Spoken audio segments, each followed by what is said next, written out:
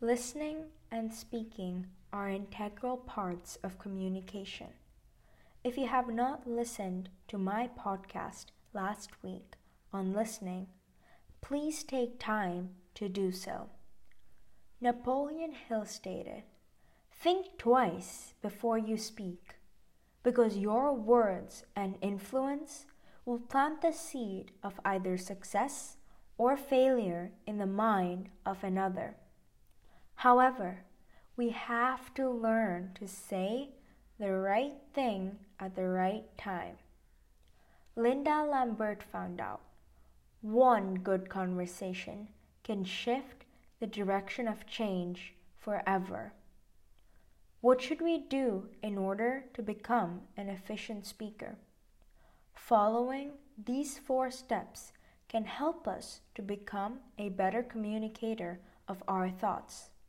Stop using filler words, ask questions, know your goal, and do not repeat yourself. Using filler words can make a conversation uninteresting. When we use filler words such as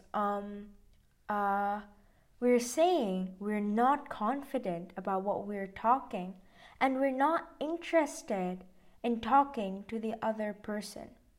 We also communicate that we have no clue on what we're speaking.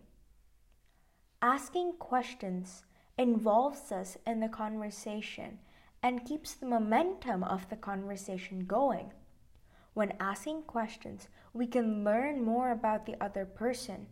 When we know more about them, we can connect with them through our conversations.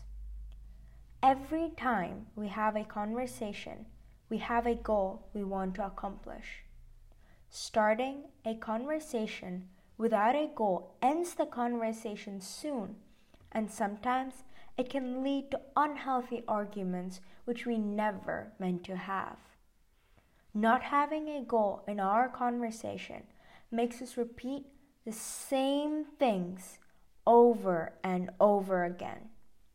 This makes the conversation not worthwhile.